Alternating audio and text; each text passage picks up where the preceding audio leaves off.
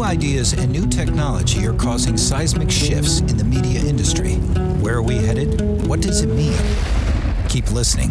Media strategist Gabriella Mirabelli talks with the brightest minds in entertainment and business. Meet the innovators, the risk takers, and the disruptors on the front lines of change from Hollywood, Wall Street, Silicon Valley, and beyond. The future is coming to a screen near you. Are you ready? This is the Up Next podcast with Gabriella Mirabelli. Welcome to Up Next. I'm your host, Gabriella Mirabelli. My guest today is Jordan Bobineau. He transitioned from nearly a decade playing in the NFL to become a sports broadcaster, entrepreneur, and business executive. He currently serves as the voice of the Seattle Seahawks on both television and radio, and consults with organizations, teams, and leaders, helping them navigate their pivots. He's also the author of a new book, Pivot to Win: Make Big Plays in Life, Sports, and Business. And it's this book, which is the topic of our conversation today. Jordan, thank you so much for joining us. Gabriella, thanks for having me. It's a pleasure to be here. First, wow, your insights and suggestions are universal, and your story is entirely personal. And honestly, it's moonshot level inspiring and also honest. You don't sugarcoat things or make things seem like they're a cakewalk. And I think in an advice book, I think it's really important to temper inspiration with reality. It's what helps readers manage their own expectations and ultimately be more successful. The foreword of your book is written by your mom, and you credit her with providing the philosophical foundation upon which you built your approach to life. You know, keep going, keep the faith, be a leader. And this philosophy is what you brought to your childhood goal of making it to the NFL. And now a lot of kids dream about being a professional athlete, but you did it. And so for listeners who aren't familiar with your story, can you set the stage and outline your path to the NFL, sort of the view from 60,000 feet? Yeah, absolutely. So I spent, nearly a decade in the NFL, mostly with the Seahawks, and finished my last 2 seasons with the Titans. Leaving the NFL, I pivot into sports broadcasting, entrepreneurship, and a journey of personal growth and development. And so in Pivot to Win, essentially, I compiled my life experiences from the past 30 years, which entails the secrets of developing a winning mindset to make it to the NFL after a Division II college football career, my experiences of growing up having faced racism and discrimination as a Black man in America, and of course, pivoting away from sports.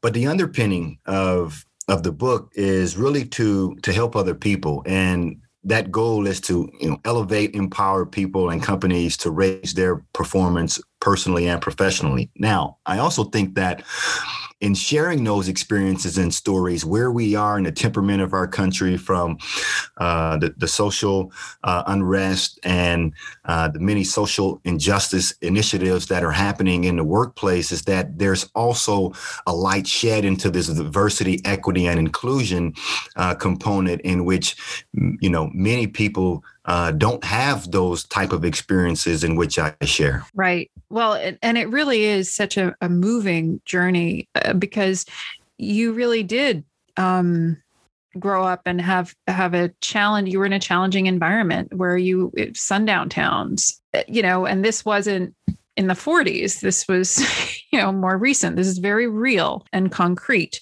And your book has a lot of great advice. And so one of the things I'd like to focus on is one of your metaphors, and I'd like to use it as sort of an organizing principle for how to approach the rest of our conversation. And that's the idea of the clock, and to approach things like a clock. Can you explain what that means, what the clock means? Yeah. So I was just fascinated of how things worked. I share the story that there was this TV show called How It's Made. And I was just wondering how things actually, come about, the process in which we see how products are, created and brought to the marketplace. And I had this idea of the clock, and I wonder just, how does this clock display the correct time? But this clock and how things work, it's incredible, right? Because inside of it, there's, these many gears, different mechanism, and that when one thing moves, it influences the other. And I was, just incredibly fascinated by it. I began to kind of apply that analogy both to sports, life, and in business. And when we think about it from a business side, is that what are we doing on the marketing front that's moving the dial in our sales, or what are we doing in our onboarding process or our hiring practices that's cultivating a diverse culture. And you start to realize that all of these components that we're doing, no matter where we are, strengthening and building strong relationships, and how does that support, our income or our opportunities to create new income. And just this approach of the gears and the mechanism of the clock, you start to see how things work together. And part of that discovery became my approach to, how I figured out how the NFL works and, best ways to position myself to have success. And just that analogy alone, I think just opened my eyes to understanding and seeing that everything has a bigger picture than just one little dial of the activity that we're doing, but also having this greater impact of how it affects everything else. Right. I love, everything is a system and it has interrelated parts. And to get to the end, you need to understand the system that supports it. So, for example, getting to play for the NFL, that would maybe be one clock, and you needed to understand the component parts to get there. But once you get to the NFL, actually being in the NFL, that's a different clock, right? So is that the way to think about it?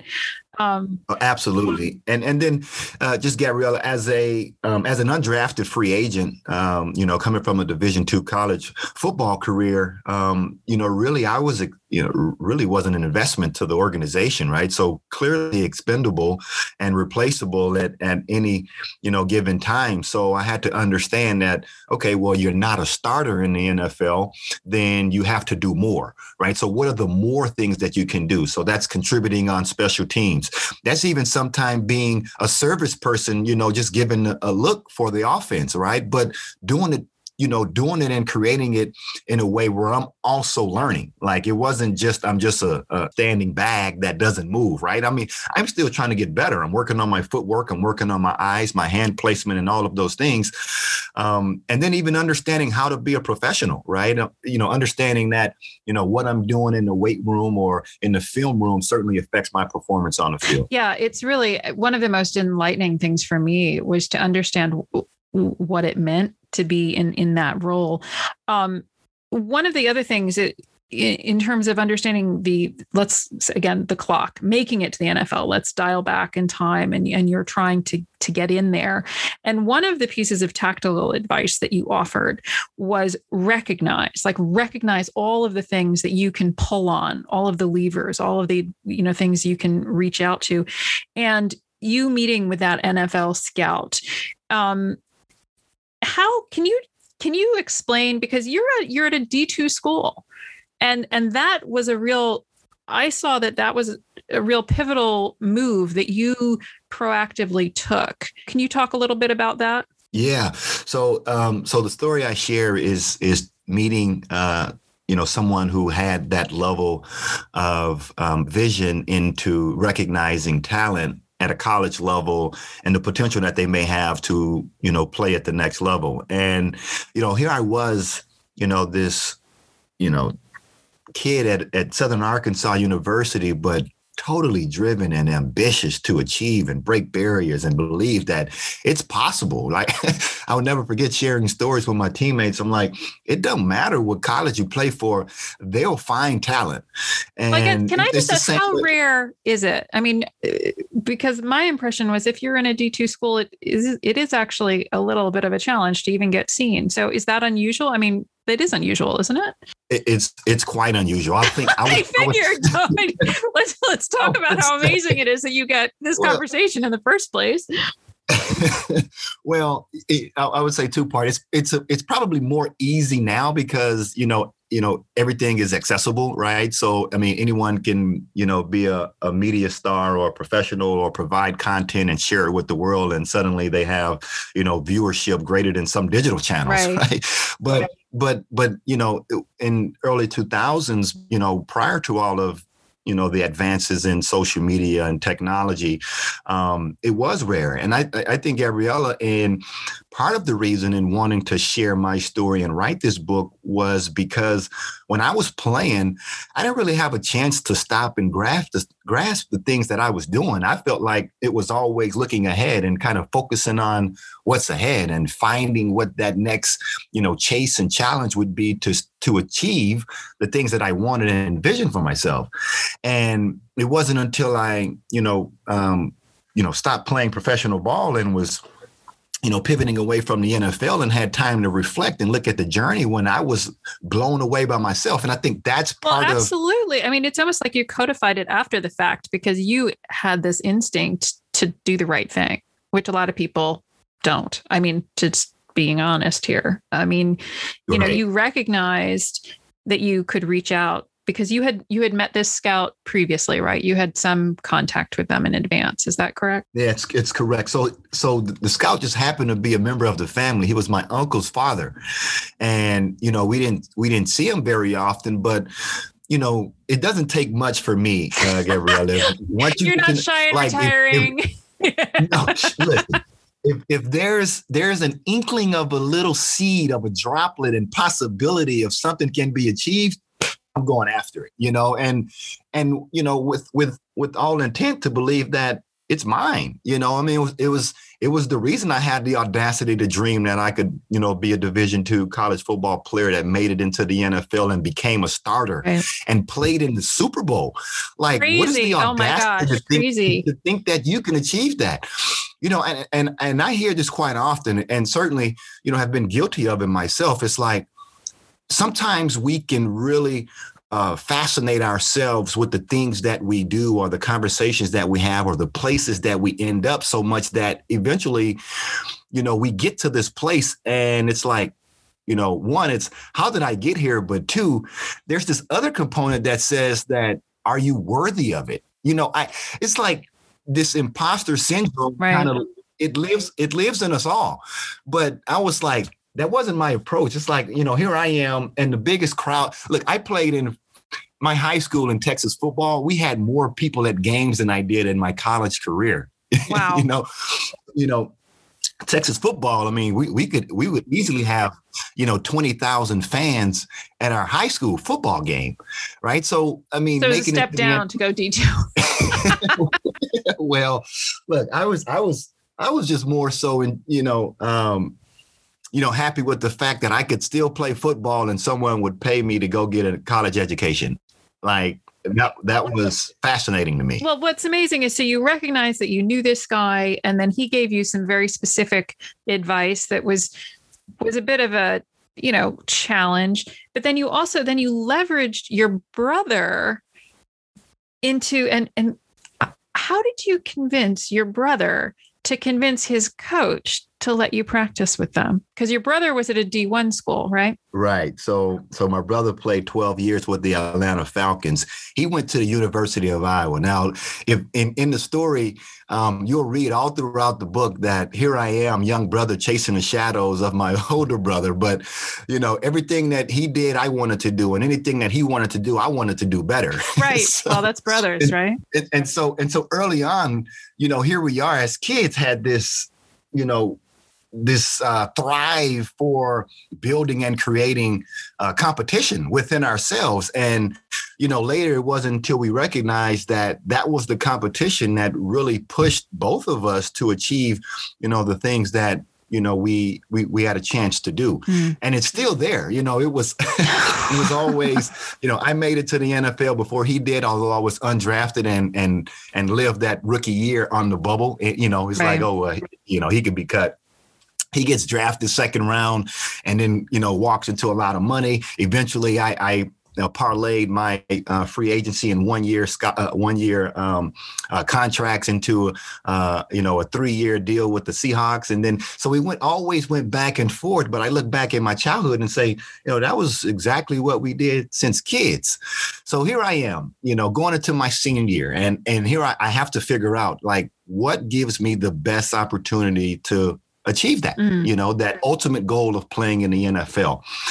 I need to figure out what this level of competition is at D1, because if the NFL is coming to pull from this, if this is their talent pool, where do I rank among these players? Right, among them. You've got to be able to compete there, right? Right. So I knew that was my barometer, right? That's my gauge to know, if the next level is something that I could, really pursue. Right. And when I went to the University of Iowa after Coach Ferentz gave my brother the green light, here I am sleeping on his couch, he and his roommate, sleeping on their couch every day, going to work out with them, sometimes even getting in extra work. But I found out that I was just as strong. I was, if not stronger, I was just as fast, if not faster. And from a talent standpoint, I was like, easily I could play Division I football. But in playing Division II, like, you have to pop out, like you have to stand out, like you have to clearly show that you're the best player on the field. Right. And, I was able to, when I left Iowa, I certainly felt exuberated and as if I had, certainly put myself in a position to showcase that. And, my senior year at Southern Arkansas, I went out, I made All-American as a return specialist on special teams, and made All-American as a defensive back. And also got to work out in front of 18 teams. And, I was blown away. Right. It really was. But also kept in the back of my mind, like, you're here for a purpose. This chip on your shoulder is real. And, no one's standing in the way of accomplishing what it is that you want. All I needed to do was just find a way into someone's training camp. And the Seahawks were that team that gave me a chance to do that. Right. And what I think all of this sort of distills down to, and I think it's one of the most important things, and a lot of people actually skip it, and it's the idea of deciding. And you, from a very young age, had decided that you wanted in the NFL, and then you decided you wanted to be in these various situations. And why is being all in on a goal so important? I think it is, but what is it about being all in? What does that do? And I think that all in component is what is the only way. It's the only way that will satisfy us in a way to start to identify. Again, let's go back to this clock metaphor of what dials to start to identify as the one that has the greatest impact, but also identify the ones that are, interrelated into the ones that are actually moving and we're pushing forward. So I think that on the journey to becoming what it is that we want, sometimes we don't realize the person that we actually become. Like I talk about, persistence and perseverance as a major key to accomplishing and building grit and developing resilience, right? So, and I'll break it down. Like, persistence is this practice of chasing something that we desire, right? So we call it a goal. But I failed. We've all failed at something, right? But our shortcomings don't define us. I think sometimes when you hear people talk about a growth and versus a fixed mindset, is the people who fail at something start to identify themselves as a failure. But the people with the growth mindset looks at those failures as new opportunities and ways to learn, right? And so as part of this level of persistence, there's this first cousin called perseverance, right? So perseverance, right? So perseverance is, simply defined to me, I say, just keep going, don't stop, right? I mean, so like a person will persist by choosing a chosen path or way of life or plan to reach a certain destination. But that same person will have to persevere to overcome the obstacles and challenges en route to achieving that goal. Mm-hmm. Well, it's so interesting. Oftentimes when a young person might reach out about business, for instance, and they say, well, I just want to pick your brain. You really want them to have a question, because if they have a specific question, you can answer it. But these sort of vague things. So it's the issue of decide what you want to know, decide what you want to achieve, decide what you want to approach. And the focus allows other people to help you on that journey. And to your point, that focus helps you persist and persevere, because you know where the end is, you know where you're headed. You can't hit a target you don't really know. Deciding, I mean, it was obviously something you did so well. Jumping ahead, one of the things you said is know that someone is always watching. And it wasn't about being paranoid, but really about a commitment to consistency. Can you explain how this sort of the penny dropped? What was it that you saw that made you think, no, someone is always watching, but then also how you applied it? Yeah. So it's funny that, once I got to the NFL, you have at the complex, you have, 3 grass fields or whatever. And, what sits off in a distance, obviously are the headquarters, right? The offices. And these offices, they look great. Nice glass windows, right? Fancy. It's pretty nice. I'll say that. But on the other side of those windows, and here I was, I didn't get this until I went into Coach's office one day. And I don't know what I was going for. Probably Coach wanted to just tell me, like, get it together, or else you're going to be cut, right?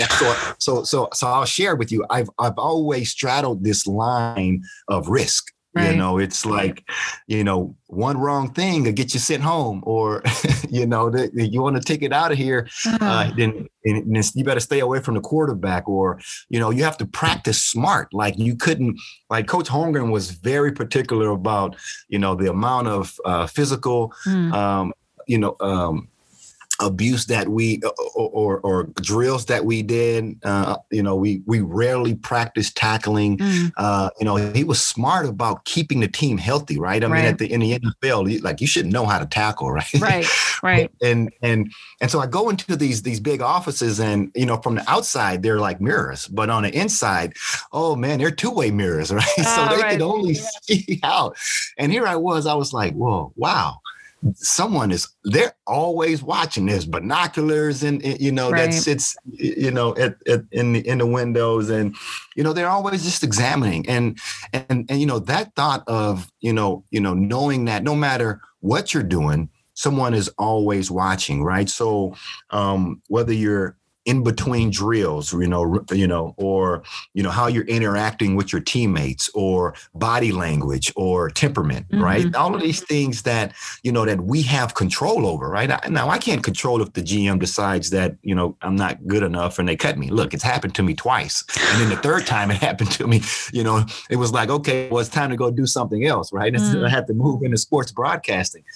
But that wasn't what made or push me to act a certain way. Like, I always wanted to be on time. In fact, I was early. I always wanted to, to be the leader, the first person in line, the front runner, the one who will step out and go first, even if that meant I made a mistake, Right.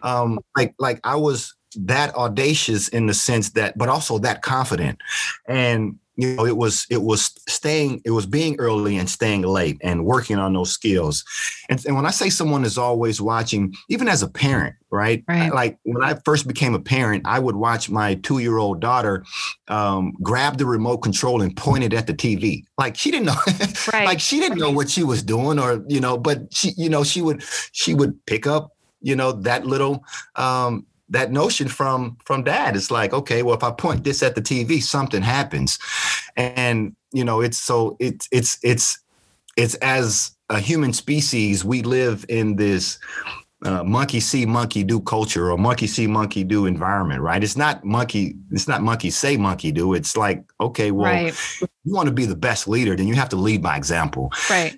Because whether you say you have the one meeting where you talk about values, but if then you don't live them in your actions, those values won't hold water, right? They won't. Right. It's about doing and being. One of the things I didn't understand, you've mentioned this, and you talk about it in your book, and you mentioned it during our conversation here, was how tenuous the position many players are in. And you had to live with this constant level of stress that would undo many people. How do you manage holding that risk? How do you, cast iron stomach? What do you do? Yeah, I guess part of it is just, it was stressful. Yeah, certainly. But you got to have this robotic type of approach to it. That, okay, well, that's part of it, right? And it's kind of like performing under pressure. I like to tell people now, now that I'm moving into the this corporate space, it's almost as if every day the owner of the organization or the CEO or your shareholders look at your tape. In fact, they're watching all of your emails, your correspondence, you're tracking your sales, volume and success and your success rate, your conversion rate. And at the end of the day, well, we get to decide whether you get to live another day, right? So will you have a job tomorrow? Now, can you imagine how a company can build rapport with kind of having, that level of, stress on the employees to perform? Or, can you imagine that the company will, move into this place that thrives and far exceeds, their current numbers or metrics? What's interesting is that stress that you've just outlined, that you were able to somehow separate and just keep powering through. And I guess the question is managing the unknown, the unknown of whether or not you've got a job tomorrow because you're working so hard but they could cut you because of any number of reasons. Is that just go to persistence and perseverance, or was there another thing that you did to manage your stress level? Well, I think that it was more of control what you can control, right? I see. And okay. I hear, Navy SEALs kind of have this, control your 3-foot circle type of approach to things in the middle of, chaos when, things are blowing up beside you and, maybe fatalities are happening all around you. And it's like, well, there's some things in stressful environments that you just can't control. Right? It's out of your control. Right. But when focusing on that 10% that you can control, you're able to, in some way, predict the outcome. Right. For me, growing and becoming a pro, I had to develop a routine. Right. And, this routine was, not, an all out recipe that would just guarantee success. I mean, you see it in sports all across, like a golfer will take a pre-shot routine or a basketball player will, before he takes a free throw, goes through this routine of, how many dribbles before he takes the shot. Now, again, I said it doesn't guarantee success, but it does, you do expect good things to happen in your routine. Right. I'll share this story with COVID, and I think would also help sum this up is that when you make a choice to say, come hell or high water, I'm going to be this, then you should not be surprised when you are that. Right. Of course. There's a line in the book and it stopped me in my tracks. And it was, the only certainty in professional sports is at some point, everyone is a former player. You don't know how or when. You don't know if it'll be because of a cut, an injury, or retirement. But at some point, all current players will retire, and I wasn't ready. And I thought that is so universal, because it's really emotional resilience, right? And life circumstances change if we define ourselves with these external things. Was this aspect of your realization you weren't ready? Did it take you a long time to work through, to process it? Yeah. So, we're always pivoting, whether we realize it or not. And change is the one consistent in life, and certainly in the NFL. I mean, they're bringing in players every day.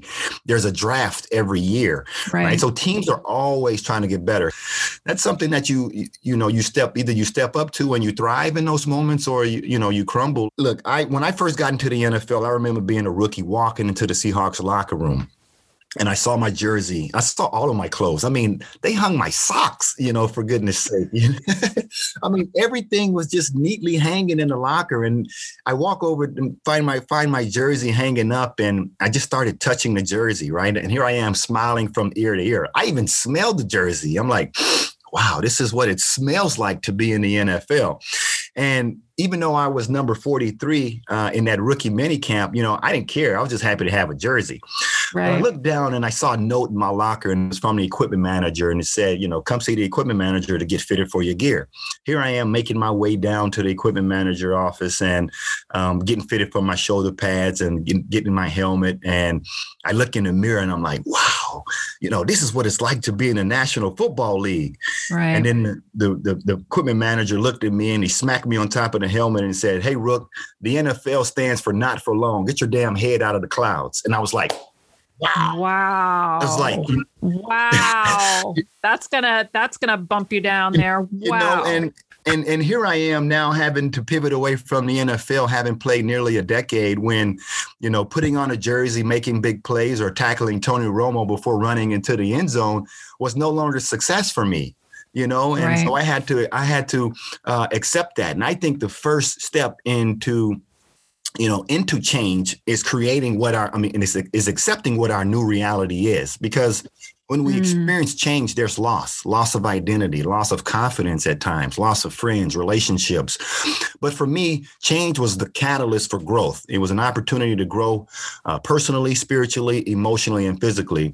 And I think that's a different outlet in looking at change rather than what it is that we actually lost. If we're looking at, opportunities and what it is that we actually gaining, then we'll see that this change is actually beneficial to making the change and accepting what is. Well, thank you so much for spending time with us today. Your journey, and it is a journey, is an inspirational one. You've created also a really readable, engaging, and useful book. We're going to have a click to purchase link in the podcast webpage. Thank you so much for your time. Gabriella, thanks for having me. And for all your listeners, they want to engage on social media. I'm Jordan Babineau across all platforms, Twitter, Instagram, LinkedIn, and Facebook. And, for those who want more interest, there's a free chapter download on the website Pivot to Win. And I look forward to future chats and hearing about how everyone is pivoting in their own life.